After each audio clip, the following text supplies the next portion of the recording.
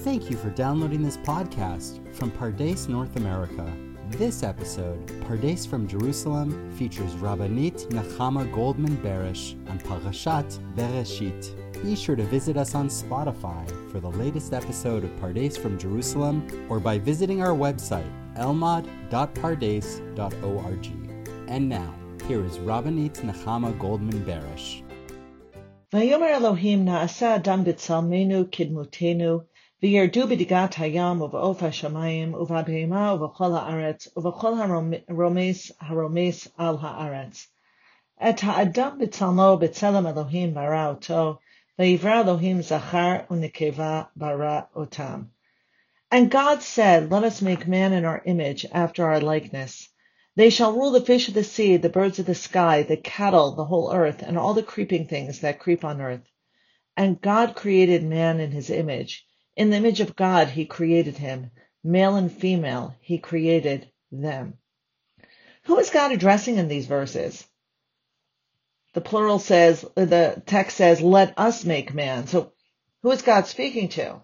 It is also noteworthy that when God creates humans in the end, it is in the singular, and God created in his image. There are a series of midrashim that appear in chapter 8 of Genesis Rabbah, in which the creation of humans is addressed. What is powerful about this series is the wonderment with which the rabbis perceive human creation in all of its flaws, and essentially question why God would create such a flawed creature. Let us take a look at some of the midrashim. In number 3, the Midrash goes as follows. And God said, let us make man. With whom did he take counsel? Asked the Midrash. And here the Midrash brings 4 different Amoraim, focusing on the question of who God took counsel with, and really they can be grouped into 2 sections. Let's see. Rabbi Yoshua ben Levi said, he took counsel with the works of heaven and earth, like a king who had 2 advisors, without whose knowledge he did nothing whatsoever. Rabbi Shmuel bar Nachman said he took counsel with the works of each day, like a king who had an associate, without whose knowledge he did nothing. So Rabbi Yoshua and Rabbi Shmuel used the creations that came before God's decision to create Adam. Rabbi Yoshua focuses on heaven and earth, certainly reminiscent of the Torah portion Ha'azinu, where Moshe turns to the heaven and earth as witnesses of the covenant between God and Bnei Yisrael. Heaven and earth are also among the first acts of creation. As Rabbi Joshua says, the advisors to the king are heaven and earth. Rabbi Shmuel broadens this to the work of each day. Here the king only has 1 associate, not 2. There is the king and the associate, God and the world he has created, without which he will do nothing, or so the Midrash suggests. In these metaphors, God consults with the other creations that have come before this enormous decision to create Adam. They have become God's associates or advisors and are worthy of consultation. I would go further and suggest that the impact humans will have, for good and for bad, on everything that came before translates into the necessity of, at the very least, informing them of what is about to come. Ultimately, though, the Midrash reminds us, advisors and associates are lovely for taking counsel, but the king is the king, and the king will decide either with or against their counsel. The next 2 Amoraim, Rabbi Ami and Rabbi Asi, go in a totally different direction. Rabbi Ami said he took counsel with his own heart. It may be compared to a king who had a palace built by an architect. But when he saw it did not please him, with whom is he to be indignant? Surely with the architect. Similarly, and now the Midrash quotes a pasuk from Genesis 6, verses 5 and 6. Vayinachem Adonai ki asa Adam ba'aretz v'yitatzev al libo. And the Lord regretted that he had made man on earth, and his heart was saddened or grieved. And the Midrash brings this in to Rabbi Ami, or Rabbi Ami brings it into his interpretation, that God is grieved within his heart at the creation of Adam. Rabbi Ami now looks at our pasuk about God taking counsel and says God took counsel within God's self And the part of God that God took counsel with was the heart, which of course represents emotion and love and at times irrationality. So there's a suggestion here that God takes counsel with almost an independent part of God's self, the irrational part, the emotional part, and then God comes to complain or be grieved about the action taken by this part of God. Again, very, very complex theologically, very interesting. Rabbi Asi says something similar. This may be compared to a king who did some business through an agent and suffered loss. With whom is he to be indignant? Surely with the agent. Similarly, and it grieved him at his heart. Again, quoting the same pasuk. And here too, both the architect and the agent are independent. They're independent beings, independent of the king. And so this really reinforces this viewpoint in which God regrets the creation of mankind and kind of comes back into God's self and blames the part of God that insisted on creating such a flawed human being, so such a flawed creation. And so really very, very interesting midrash that the plurality of the text allows us to begin to consider who would God have taken counsel with. And one set of Amoraim say he took counsel with the works of the world that he has created up until this point. Again, I think it reinforces the impact we have on the world. And Rabbi Ami and Rabbi Asi talk about something within God had the need to create human beings, but then when God regrets, God goes and takes issue with the part of God that insisted on this creation. We're now going to look at another midrash, number 4, different but no less startling approach to God's insistence on creating human beings. Rabbi Brachia said, when the Holy One, blessed be he, came to create Adam, he saw righteous and wicked arising from him. Said he, if I create him, wicked men will spring from him. If I do not create him, how are the righteous to spring from him? What then did the Lord do? He removed the way of the wicked out of his sight and associated the quality of mercy with himself and created him, as it is written. And now there's a proof text. Ki yodea Adonai derech tzadikim v'derech rishaim toved. For the Lord regards the way of the righteous, but the way of the wicked toved, which means shall perish. And now the Midrashic author does a word play. What does toved mean? He destroyed it, ibda, from before his sight, and associated the quality of mercy with himself and created him. This really is astonishing. Because Rav Brachia said that when God first looks at what the impact will be on the creation of Adam, God sees righteous and wicked human beings arising from this creation.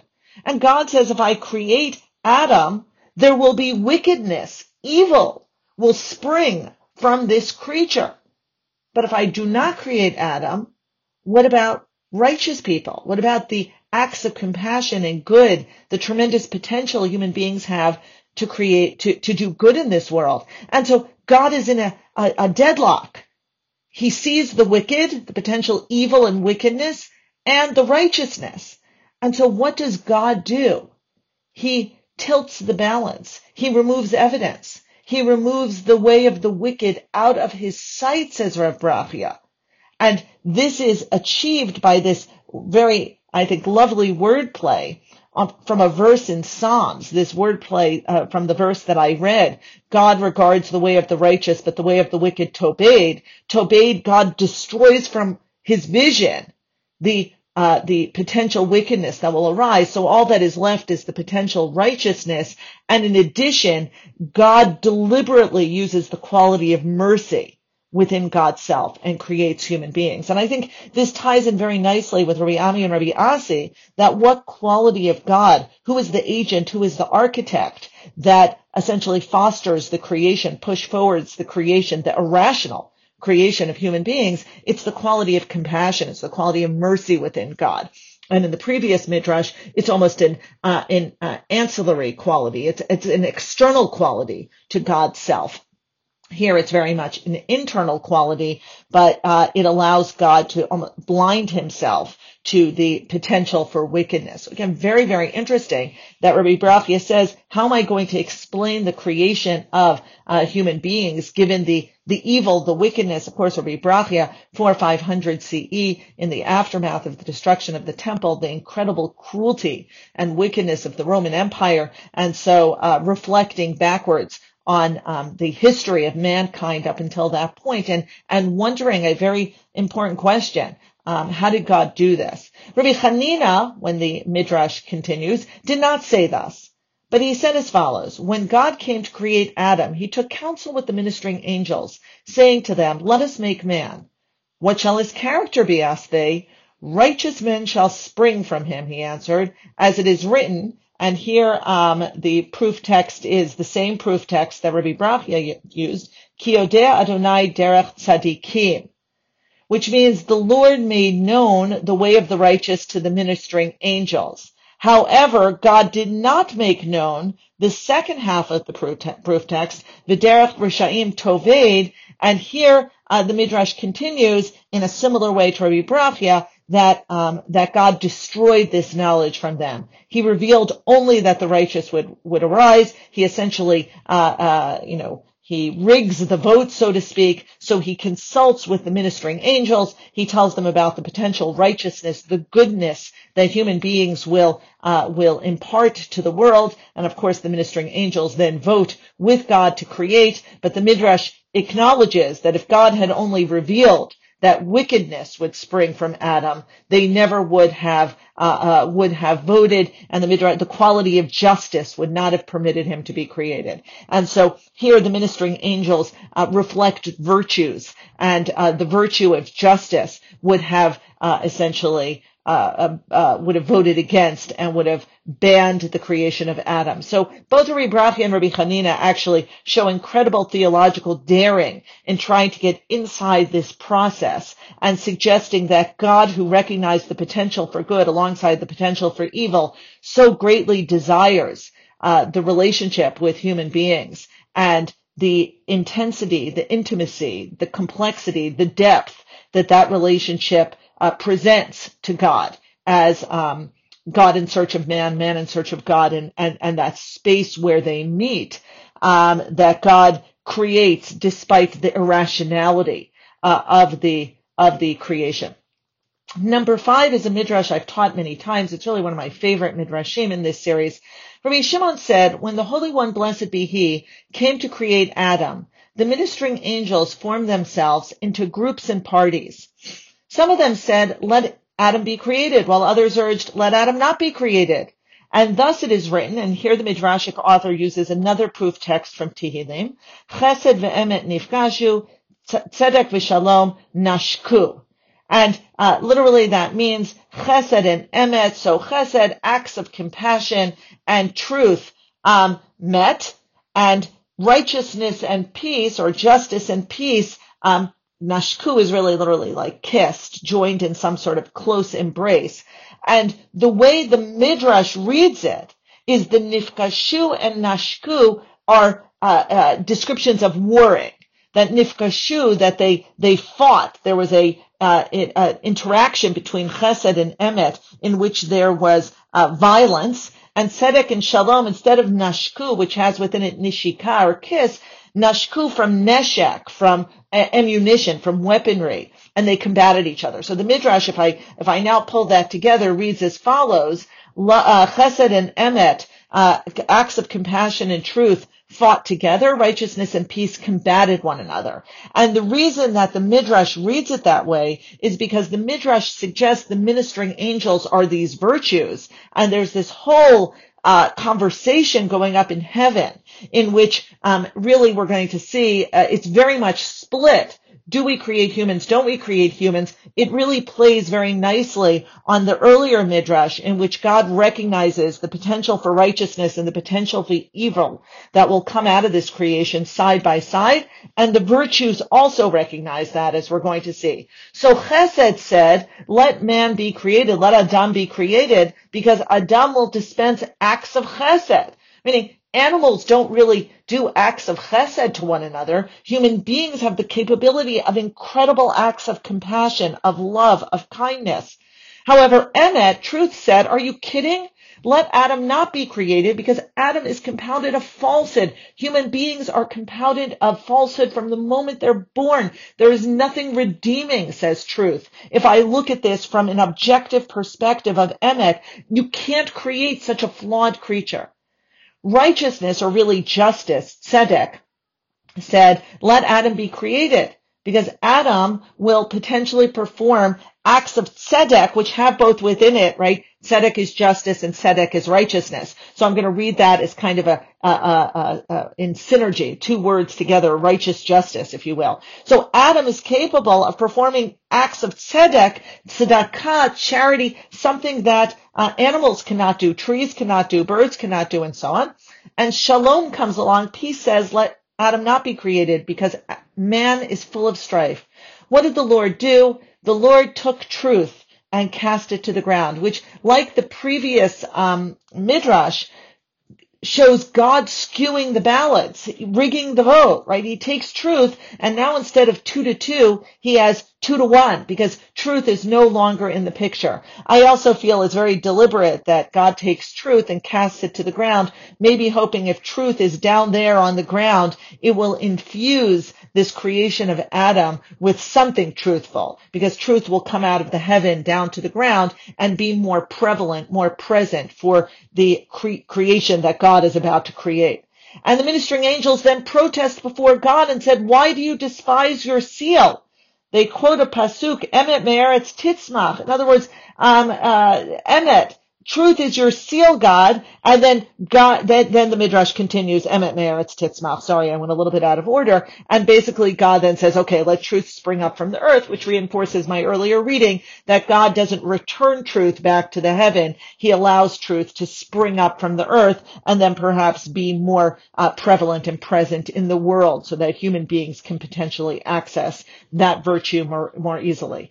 In the meantime, as the midrash continues, Rav Huna, the elder of Tzipori, said, while the ministering angels were arguing with each other and disputing with each other, the Holy One, blessed be He, created Adam. And that really is the explanation how we started in the plural. God said, let us create man, and God created. In the singular, said God to them, what can you avail? Adam has already been made.